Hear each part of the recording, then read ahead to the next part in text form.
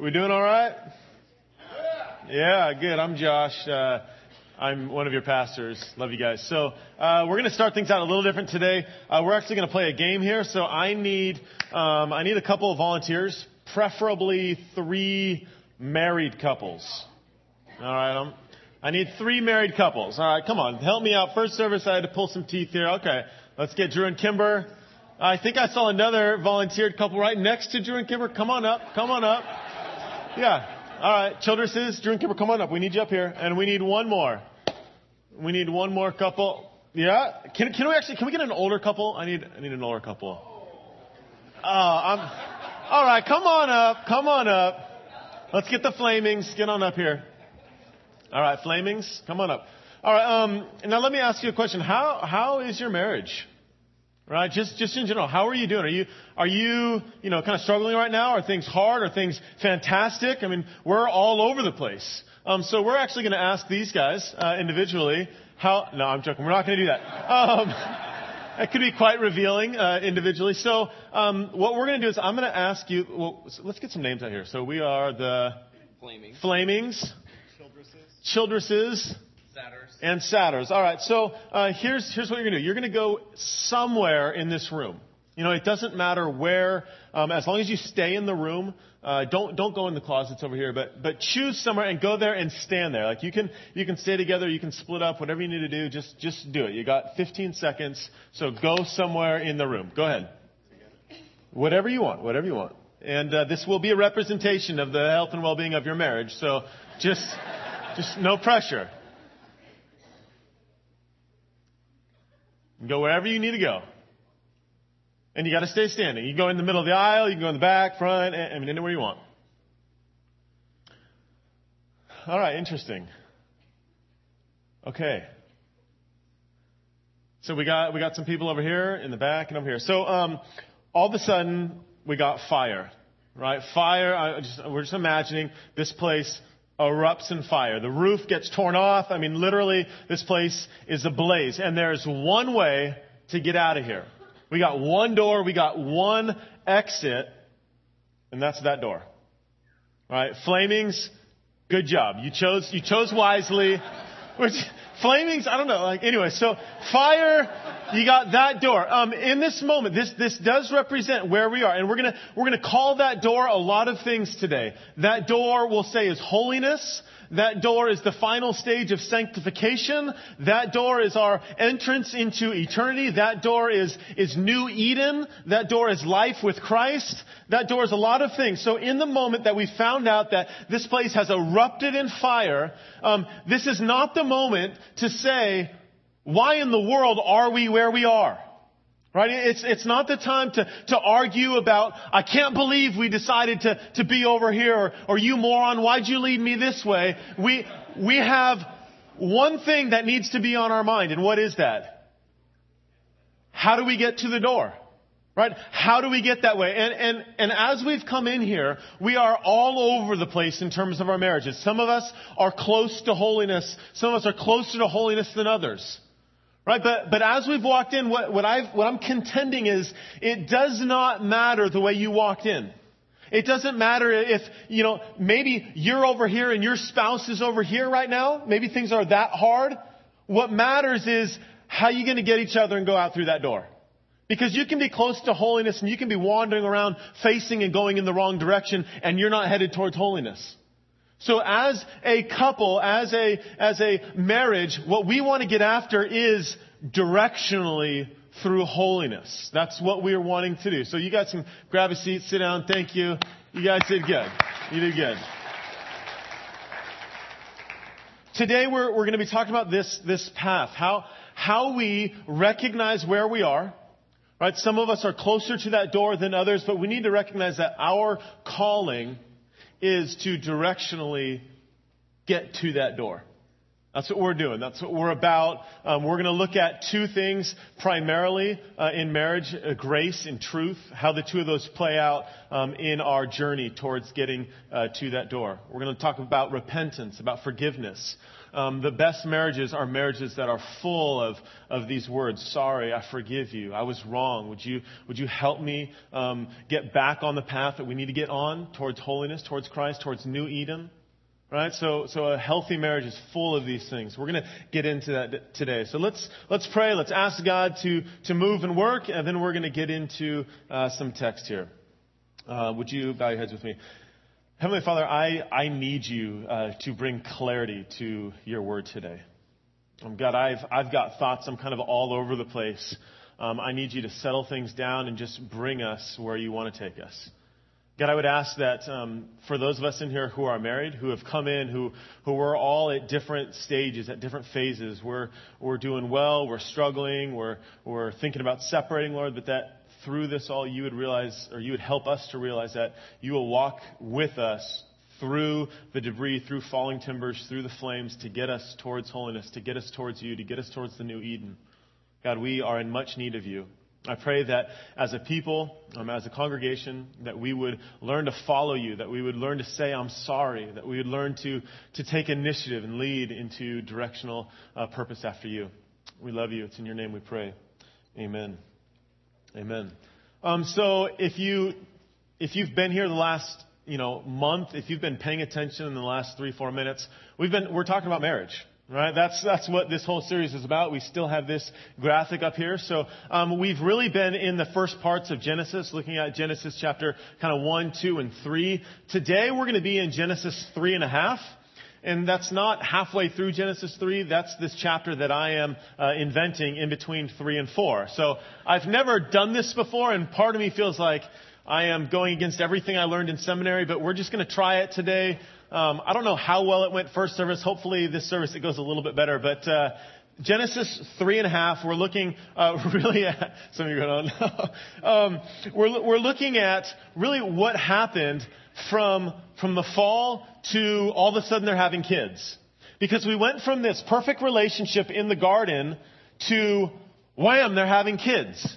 And so we want to look at, well, what took place? Like, how do we make this transition? What must have it, how did Adam and Eve feel going from perfect relationship to all of a sudden, wow, there's sin in our relationship? How do they deal with that? What do we do knowing the fact that we are broken people headed towards holiness together in friendship through Christ? That's what we want to do. So kind of recapping where we've been, we started saying that, man, the Bible has a lot to say about marriage. It starts out, the book of Genesis says God creates, He creates man, He creates woman, He creates us equally, He creates us brilliantly, He stamps His image on us, and at the height of the creation account, we have a marriage between the first man and the first woman. And then at the very end of the Bible, so you go 66 books later, you go to the very end, you go to the last part of Revelation, we have another marriage between Jesus Christ and His church. That would be you and I. We have the final bringing together of Christ and the church. So the Bible has a lot to say about marriage. It's filled with stuff about marriage. It's a very important relationship. Outside of our relationship with Christ, marriage is the most important relationship that we have, that we need to foster, that we need to nurture, that we need to care for. It's very important. I want to say this also, that there are some of us in this room who are not married, and that's okay. I know it's been kind of awkward in the last 3-4 weeks. We've been talking about marriage, and you might feel like you're on the outside. I do want to say this. The most holy, perfect, sanctified man who lived with more life and more vitality and more freedom was a single man. His name was Jesus. You ever heard of him? So he was single. He lived a better life than you and I will ever live. Marriage, we've talked about this, it's a shadow of something else. So while we're taking care of the shadow primarily for us singles and for us married folk, we need to be focusing on our relationship with Christ first and foremost. So we got to get that. So if you're single, I don't know, you might have an argument that you're closer to Christ than us married people, but it's important that we focus on our relationship with Christ first and foremost. That is absolutely important. You're not missing out. Because, on this earth, we're going to celebrate, some of us 40, 50, 60, maybe 70. Anyone know anyone who's been married 70 years? Right? Maybe. But, in glory, 70 years, you're not even outside of stanza 1 of Amazing Grace.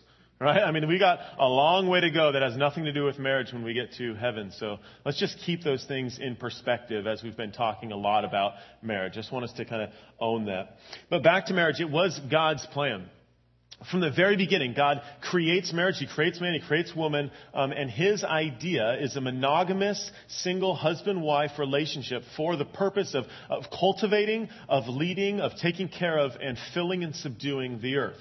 That was His plan from the very beginning. It was not an accident. We looked at how marriage is not simply a byproduct of trying to create some sort of system in which we can identify offspring by. Right? It's not a property rights issue. It's from the beginning sanctioned by God. God says, no, marriage is my institution. He from the beginning officiated it. He's all about it. He's not just sitting back. He says, no, this is my plan from the beginning. We also looked at how culturally things have shifted in the last 30, 40, 50 years, particularly in views of younger people towards marriage as a whole. We looked at my generation, and I'm kind of on the very upper end of the millennial generation. This would be people born in the 80s through the 2000s. And their belief in marriage as a whole, 4 out of 10 say it doesn't need to exist. Right? That marriage is no longer necessary in our society. Well, things are going to get real interesting pretty quick here once my generation takes over.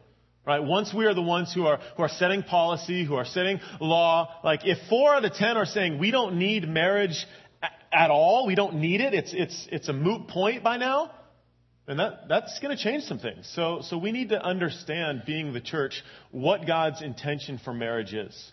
There's a lot at stake here. Marriage is very, very important. And God didn't have to create it like this. He didn't have to create male, female. He could have created us as asexual beings. We didn't need to be in a relationship like this. God could have created 5, 6, 10, 20 different sexes. But God creates 2. He creates man and He creates woman. We talked about how the reason that God creates 2 is for the purpose of covenant. To be in relationship with one another as a representation of Christ in the church. Which is why when we break that covenant, whether it's adultery, whether it's divorce, that is really painful. You don't have to be a Christian to experience that pain, because we know that God created us to not break that covenant. We're people who are created to display God's covenant love for the world through marriage. And that goes out across all peoples. We also looked at the fact that we have roles in marriage, right? That we are created absolutely equally, yet absolutely different in terms of our roles. We have different parts to play. And while we may not like that, it's kind of confusing, because I think this is a great thing. I think we should celebrate this. I like to think of it kind of like a dance. You look at 2 people dancing. First of all, you need 2. You need 2 to dance, and you got this beautiful picture of someone leading and someone following. You've got someone doing the twirls and the loops, and you've got someone holding them up. But every once in a while, people want to reverse those roles, and that just gets hard when you got a 100-pound person trying to hold up the 300-pound person. So there's a lot of analogy in that, but basically sometimes we want each other's roles, and God says, no, I've created you as equal, but we've got roles to play. It's good. It's important. We also looked at how oftentimes we want to fight against those roles. And how hard it is to cultivate, to rule, to lead what God has called us to lead. Because what we have been called to rule and cultivate, that oftentimes fights against us. So whether that's leading our children, we've got this great plan. I want to lead and love my children. But now all of a sudden, because of the fall, they're fighting back against that. Right? And where you want to lead and love your wife, but now all of a sudden she's fighting against you. And where you want to honor and submit and love your husband and co-partner with him, all of a sudden he's dominating over you. And we looked at, that's hard. That's a hard way to live. But we also looked at Christ saying, I'm going to walk through this with you. I'm going to be with you. You're not alone. I love you. We looked at the end of 2 Peter, where he says, I care about you. We're going to walk through this life together, through this door called holiness, called chaste, called the new Eden. And I'm going to help you get there. It's going to be hard, but we're going to do it. I love it. I want to help you get there. So then today we're looking at really the transition between what happens after the fall and how that really affects marriage, because it affects it in a mighty way. So if you got a Bible, let's go Genesis 3, verse 20. I'm reading from the English Standard Version. So Genesis 3, verse 20. This is after fall. This is After sin enters humanity, this is after we see God's first act of grace towards Adam and Eve. Remember, the promise was, if you eat this, you will die. And God doesn't kill them.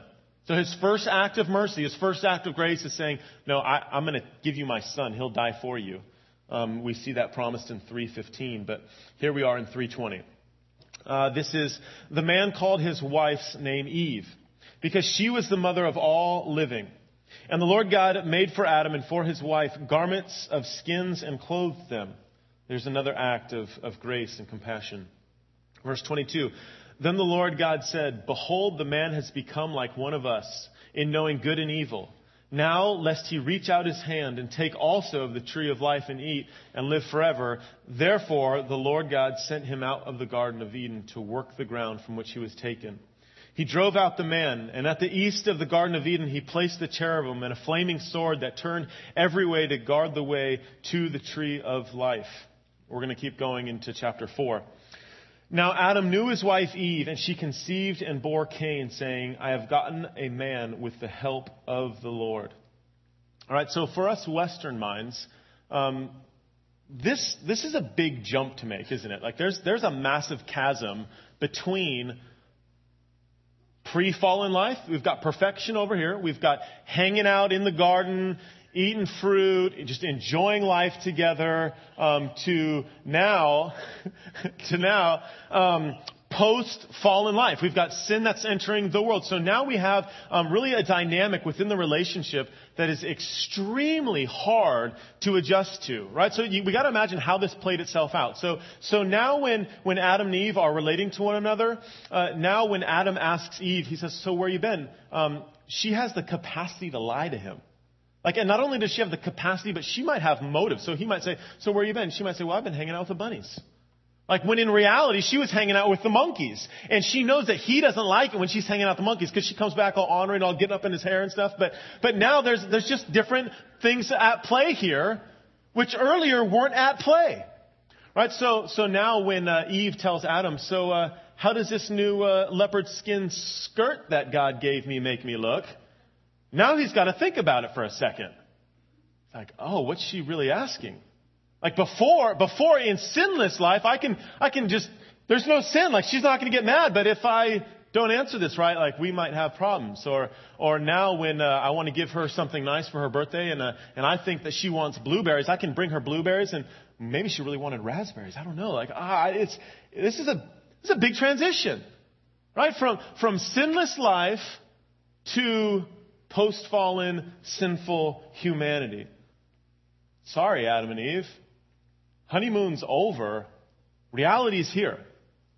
How do we deal with this in life? And I believe that every couple, every man and woman who finds themselves in a relation experience a bit of this. We have this period which we'll just call it the honeymoon. We'll just call it bliss, if you will. And it's just this euphoric feeling of everything's fantastic. There's no problems at all. Everything's just wonderful, right? And this period can last, in some relationships, a couple days. Hopefully a couple of weeks, some a couple months, some a couple of years even. I remember the first year of my dating anniversary. I'm probably 19 years old or so. Looking back and in the moment thinking, man, this is so easy. This is the easiest thing in the world. Why can't every relationship look like ours? We never fight. Nothing ever goes wrong. We never have arguments. I literally remember feeling that after our first anniversary. And we're still in kind of this pre-Eden phase where we're all about, I don't care what I want. What do you want? Well, I don't care what I want. What do you want? And very quickly, something changes to where we're now, no, I actually really care about what I want. And I don't really care as much about what you want. And that changes quickly. Particularly in marriage, when you go to living single, separate lives into living under one roof. You can't hide in a house. It's very difficult to do. We have this moment when we realize in marriage where we're not in Eden. We can't go back to Eden. We've been kicked out. There's no way to get back in, and the whole place is on fire. We gotta go somewhere. We have a goal in marriage now. We gotta get towards holiness. We gotta get towards Christ. We gotta get towards, we'll just call it the new Eden. Philippians 3 says we press onward. We press upward with Christ towards God. And that's our new movement. That's our new call in new reality. It's no longer everything's easy. This actually gets hard. If we knew going in that marriage was actually this journey, this movement from, wow, where we are right now, it's kind of painful. Things are hard. If we knew that, then when things got hard, we'd be ready to fight for each other, not with each other. We'd be ready to say, okay, I'm going to forgive. I'm going to give you a lot of grace here because we need grace if we're ever going to get through that door. And we need the Holy Spirit to move in our relationship to get us to that point. So how do we get there? How do we do this? What is our job? What's our role? What's God's role? What's the Spirit's role in all this? We're going to look at how we're called to be like Christ here. How we're called to, both in truth and in grace, lead towards that door. Especially now that we are in the new reality. We look to Christ as an example, right? We saw that our example is to love like Christ did. We know that He initiated. We know that He gave His life. We know that He loved and He led. And how do we do that? How do we do what Christ did? In John 1:14, we read that the Word became flesh. Right? He made His dwelling among us. We have seen the glory of the one and only who came from the Father, full of two things. Anyone remember? Full of grace and truth, right? So Christ came to initiate, to lead, to sacrifice, and He came in two things, in grace, and He came in truth. The truth that we need to understand is, man, this place is on fire. The truth is we can't go back to the old Eden. We got to go to the new Eden, and we need grace to get there. So how are we going to do this? We're going to spend our time looking at grace and truth, starting with truth. I think truth is important. We need to look at the truth of this reality of what it looks like to be married. The truth of what we need in marriage, because we all need different things. We all need to be loved. We all give and receive love very differently. So how do we do that? We're going to look at that, and then we're going to look at this idea of repentance and forgiveness.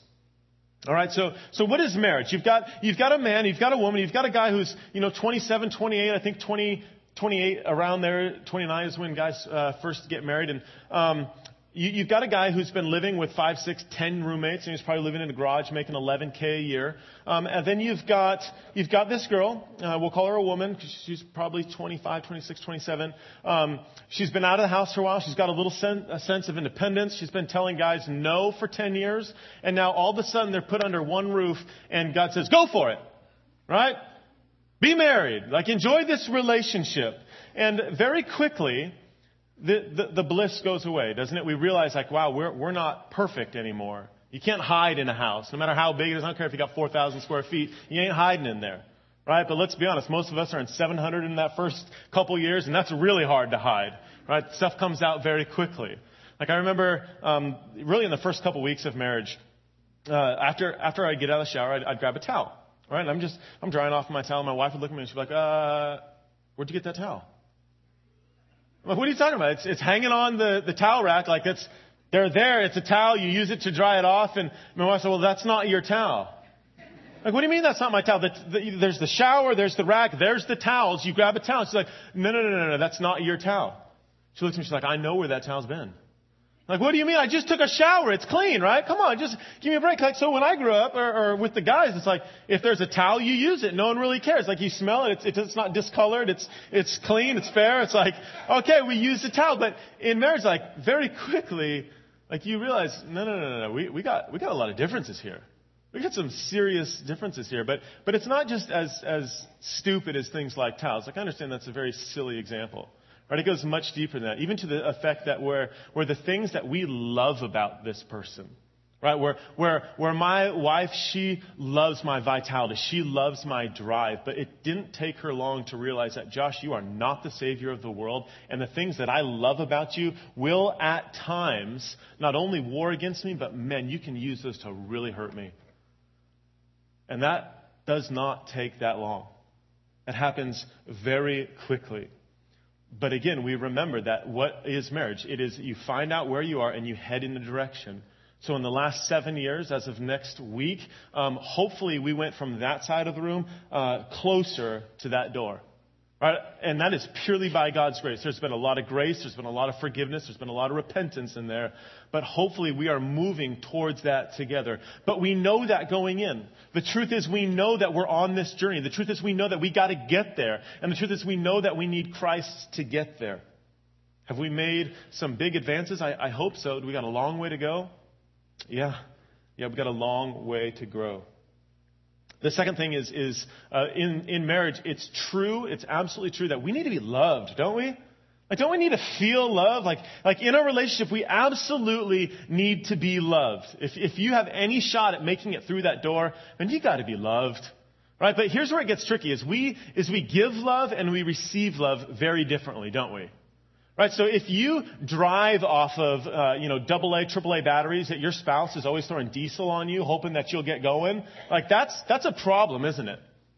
Is this too much analogy? That becomes a problem. Like, it costs a lot of money. Diesel's expensive. Someone's going to get burned, right? But you got to figure out, you got to ask your spouse, so how do you receive love? Ask them that. Ask them often, because what happens sometimes is we think as a spouse that we're giving love. Like, I'm doing what I can. I'm buying you Starbucks every day. But if she doesn't like Starbucks and she just wants a note every once in a while, then you constantly giving her Starbucks and never giving her a note is not showing you that you love her. So we need to, within our own context, because we're all very different people, we all give and we all receive very differently, we all need to understand what those needs are. And here's the most frustrating part in all this. They change constantly, don't they? So like last week when the wife says, well, just take me out to dinner. If you took her out to dinner next week, you're just boring and repetitive. Right? So we don't have instruction manuals. That's like, you can't just look on page 107 to figure out, well, what do they need to fill them? You got to ask them. And you got to ask them again. And you got to ask them again. And you got to ask them again. We need to know what fills one another. We need to know how we are loved. Ask one another, hey, honey, what is it that I can do every week that will show you that I love you and I care about you? It's important. We need to be having those conversations. We can't just assume them, because we assume them for a little while, and again, things change. We got to keep going. We got to keep moving. That's why we're going towards the door. So how do you give and receive love? We're going to look at three areas in particular, which I think are much needed in terms of giving and receiving love. The first one is through affection. We need to be affectionate, right? I love it when I see people holding hands. I'm just going to throw this out there. Like, it is good. Get yourself some arm holding and some hand holding. That's good in marriage, right? And I really don't buy I'm just not that touchy-feely, right? Some people will say that, and here's your only out. If you did that when you were first dating, then okay, you've got it out. But I would doubt anyone in here when you're like 17, 18 years old, when someone wants to hold your hand, you're like, I'm not very touchy-feely. Right? I just don't think that ever happened. But if that is true, then I'll give you a free pass. Like, you can never hold hands if that's just not who you are. But I don't think that's true. Right? And I'm going to say something that might make some of you like a little bit antsy, but I'm paid for that. So, kiss each other.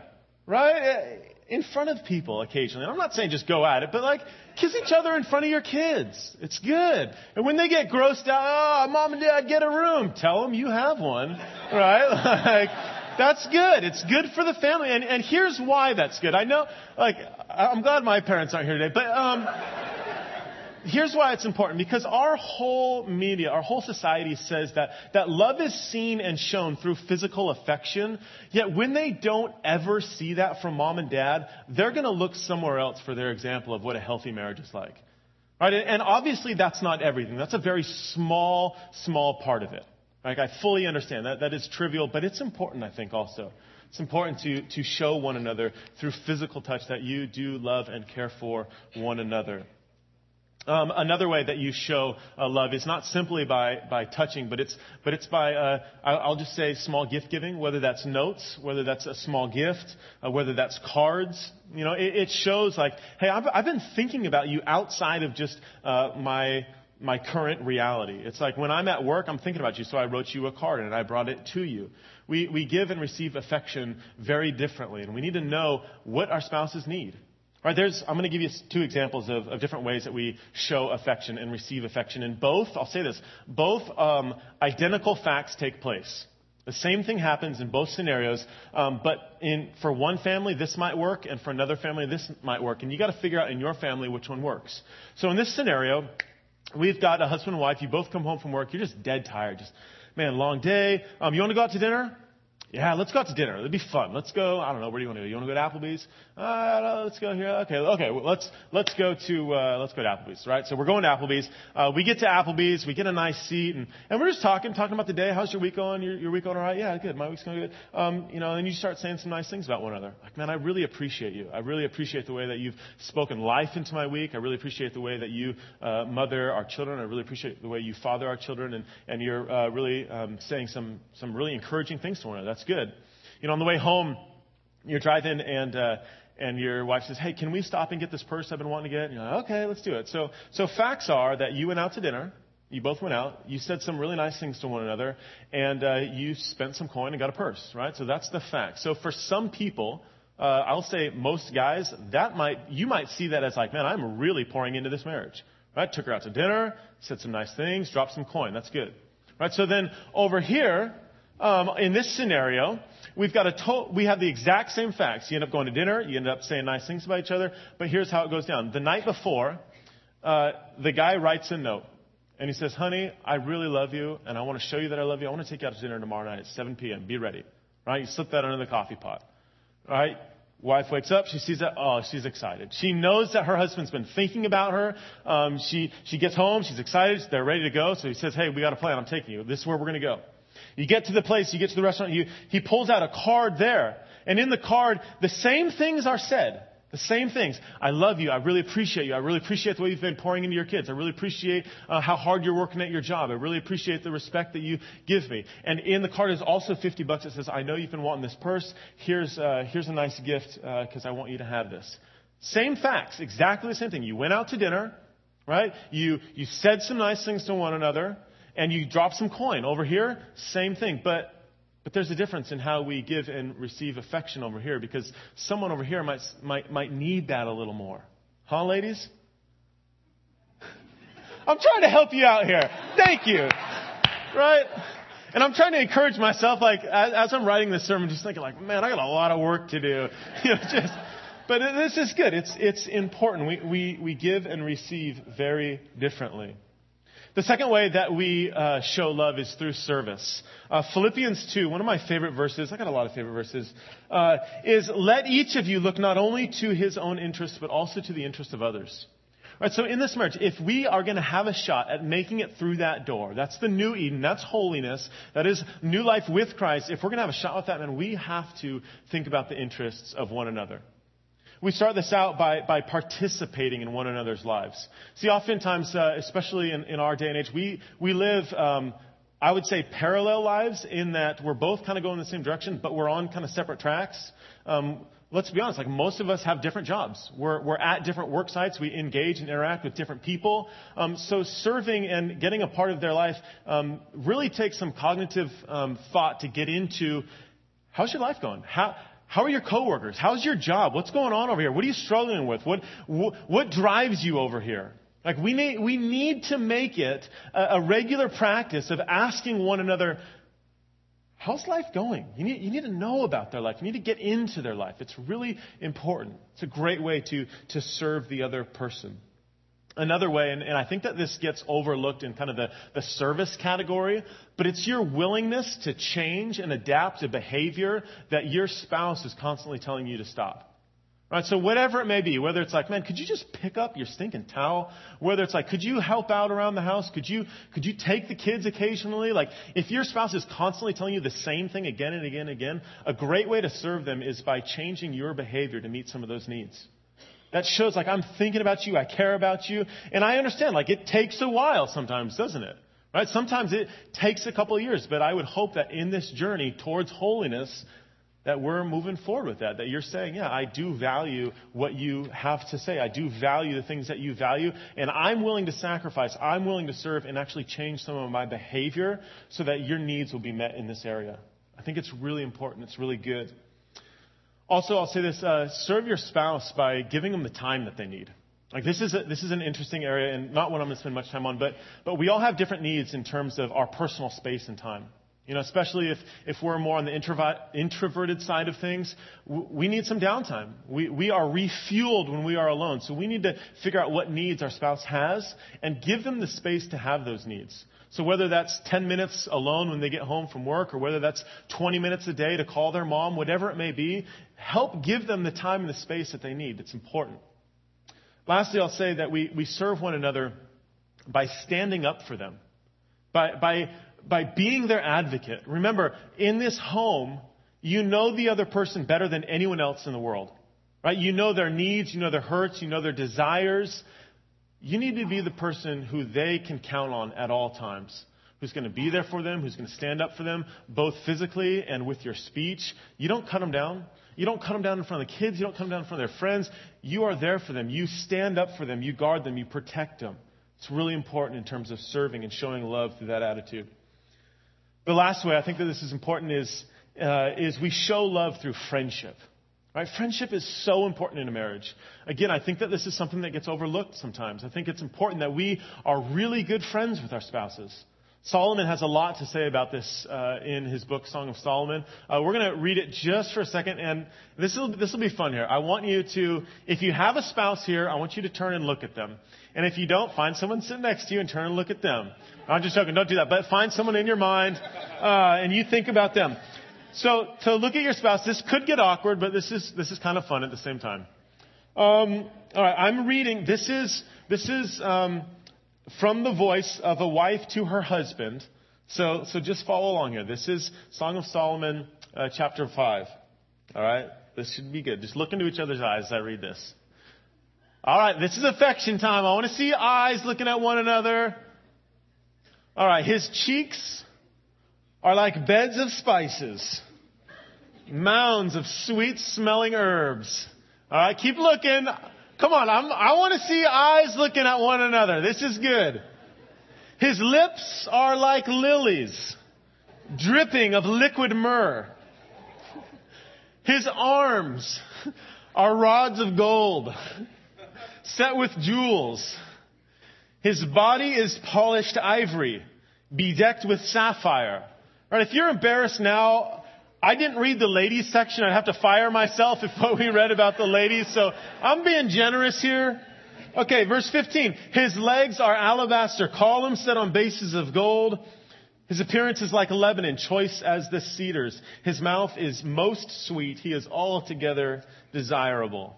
Right, now maybe you're not quite the chiseled alabaster that we read of here. Maybe the polished ivory has gotten a bit dull, but in the end, she follows with this verse, and this verse is super important. He says, this person who I'm talking about, this is my beloved, and this is my friend. This is my friend. All those things are going to come. They're going to go. Like, he's clearly talking about someone when they're 19 years old. They don't look like that when they're 60. But beloved and friend, man, that stays forever. Do you have a beloved? Do you have a friend? Right? Your spouse should be your absolute best friend. So do what it takes to cultivate that friendship. It takes a lot. It takes a lot of effort. It takes a lot of time. Any good friendship is built over a lot of experience together through a lot of time. So give the time necessary to create that friendship. I think that's really important in terms of the truth of what we need. We need a friend. And then moving on, we need not just truth in marriage. That is truth in what we need. That is truth in what we are. We need grace in marriage. Man, we need a lot of grace. And this has to happen on both ends. There has to be a lot of give, and there has to be a lot of take in terms of constantly coming at each other with forgiveness, constantly coming at each other with repentance. We're going to look at these two ideas of repentance and then forgiveness, and then we're going to wrap things up. So repentance. First of all, repentance starts with confession. This is confession with your mouth, and this is confession with your mind. All right, so this is coming to your spouse and saying, love, I'm really sorry. And it's important that we actually say it. Like, I'm going to say it again. It's important that we confess with our mouth. And that we actually believe it with our mind. That we believe what we're saying. They need to hear it. Your kids need to hear it. If you do something wrong in front of your kids should see a constant state of you telling your spouse, honey, I'm sorry. I didn't mean to treat you like this. I shouldn't have said this about you. And then apologize to your kids. Hey, kids, I'm sorry I treated your dad like this. I shouldn't have said this to him. I was wrong. Would you forgive me? We need to constantly have mouths that repent through confessing. But more than just a verbal and a mental, we need hearts that confess. We need a heart that actually believes that what we did was wrong. That what we did was not only wrong against our spouse, but against the God of the universe. That as we sin is breaking God's way for us. And as we break that way, we need to recognize, God, this isn't what you have for me. I'm genuinely sorry, not just with my mouth, not just with my mind, but with my heart. And lastly, repentance is change. Right?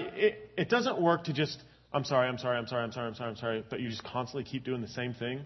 Part of repentance is actually making a concerted effort to change. We need to change. It shows that we love. It shows that we serve. It shows that we're getting after. It's important. Grace in marriage means humbly coming under one another and saying, you know what? We got a long way to go to get through that door. We may be on opposite sides of the room. There may be burning chairs. There may be people all over. You may have a broken leg, but you know what? We got to forgive. We got to apologize. We got to say I'm sorry if we have any shot at getting there. It's super, super important. Are there things today that as you've walked in here that you need to repent of? I would say if it's not with your mouth, then it's with your mind, it's with your heart. We need to repent. We absolutely need to. A healthy marriage is a marriage that is full of repentance. It's full of apologies. It's full of saying, you know what? I'm sorry. I messed up here. I'm broken. I need the gospel. And display that to your kids. I need forgiveness. Lastly, looking at forgiveness. As we are being repented to, we need to respond in forgiveness. But what forgiveness is we're going to look at what forgiveness isn't in order to get at what forgiveness is. First of all, we'll say that forgiveness is not dismissing the hurt or pain. It's not just saying, well, I don't hurt anymore. You know, if I come up and punch Jeff in the throat real quick over here, and then all of a sudden say, oh, I'm really sorry, I didn't mean to do that. He's still going to be hurting, isn't he? Like he's still going to be experiencing pain. Asking for forgiveness is not saying, well, there's no pain here. It's helping one another get through that pain. It's not ignoring it altogether. Secondly, forgiveness is not excusing or enabling sin. It's not saying, if you say to someone, oh, well, you're forgiven, it doesn't mean that their offense didn't occur. Right? This is especially true in any sort of abusive situation. If you are on the other end of being abused, just because there is repentance and there's forgiveness doesn't mean that you pretend like it's not there. It means you get the help that's necessary. That is absolutely important in terms of receiving and giving forgiveness and repentance. Lastly, forgiveness is not a one-time event. It's not something that you just do it once and that's it. Remember the 70 times 7 thing? Repentance, forgiveness is again, I forgive you again, I forgive you again, I forgive you again. If you got any shot at getting to that door, you're going to constantly need to forgive. Because we are broken people. We aren't in old Eden. We are in broken new world trying to get to new Eden through grace with Christ towards holiness. And there's going to be all kinds of needs for repentance, for forgiveness. And we got to get there. If we want any shot at a healthy marriage, our marriages need to be filled with that. So I'll say today, is there an area in your marriage where you need to repent, where you need to forgive? I think sometimes we got one spouse over here who's trying to say sorry, who's trying to work it out, and the other one's just holding a grudge, just saying, I'm not going to forgive you on this. You know why it's so important that we be people who forgive? Because we're people who are forgiven. Right? We've said it a million times that marriage is a representation of the gospel. Marriage is a representation that you and I war against God on a daily basis. Right? Every action of every day is a constant allegiance to one kingdom or another. And half the time we're warring against God. And God says, I forgive you. I forgive you. I forgive you. I forgive you. I forgive you. So we need to be a people who embrace that, who understand that, if this marriage is going to work, it's got to be full of forgiveness. It's got to be full of repentance. I hope we're a church and a people who recognize that. I hope we don't come at this with so much pride that says, I'm never going to say it with my mouth. I occasionally might say it with my mind, and I rarely will do it with my heart. We need to be a people who are constantly doing all three, saying it with our mouth, saying it with our mind, saying it with our heart. And when we are asked to forgive, that we actually forgive. And we let it go. And we give it to the Lord. And we work through what we need to work through. But together we work towards that door. So as we close here, we're going to close. We've got, our normal set of songs at the end here. Communion's available. If you want it, take it. But take this time and really sift through where you are.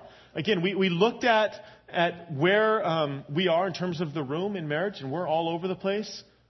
But remember, it doesn't matter how you came in. It doesn't matter where you are in the room. We've got one goal. It's not to argue about where you are.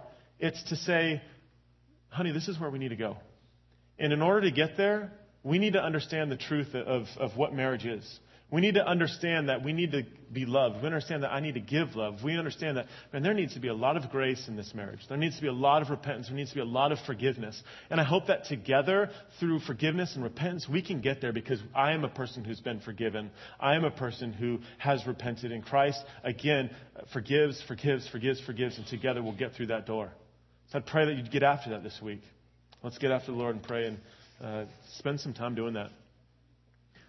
Heavenly Father, I thank you that you are a God who is full of grace, who's full of truth. Jesus, I thank you that you came as an act of grace, an act of forgiveness, an act of repentance for us to come to you and say, God, I am sorry. I am in much need of you. And you came and you brought that freedom to us. You partner along with us through the Holy Spirit, guiding us towards the door that we need to go to. Lord, I pray that we're not a people who are trying to get back to the old Eden. Lord, I pray that we're not a people just chasing after something that doesn't exist. Lord, I pray that we hold on to the relationship that we have, and that we together would constantly be in a state of forgiveness and repentance. Lord, I pray that we'd be a church that cultivates just genuine friendships. That we would love our spouses and our spouses would love us.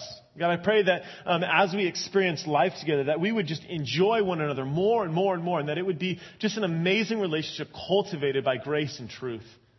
Father, it's a great joy to preach your word. It's a great joy to know you and to be a part of a marriage that's striving towards that. And God, I thank you for the forgiveness in my life so that I can lead and love my family the way that you lead and love me.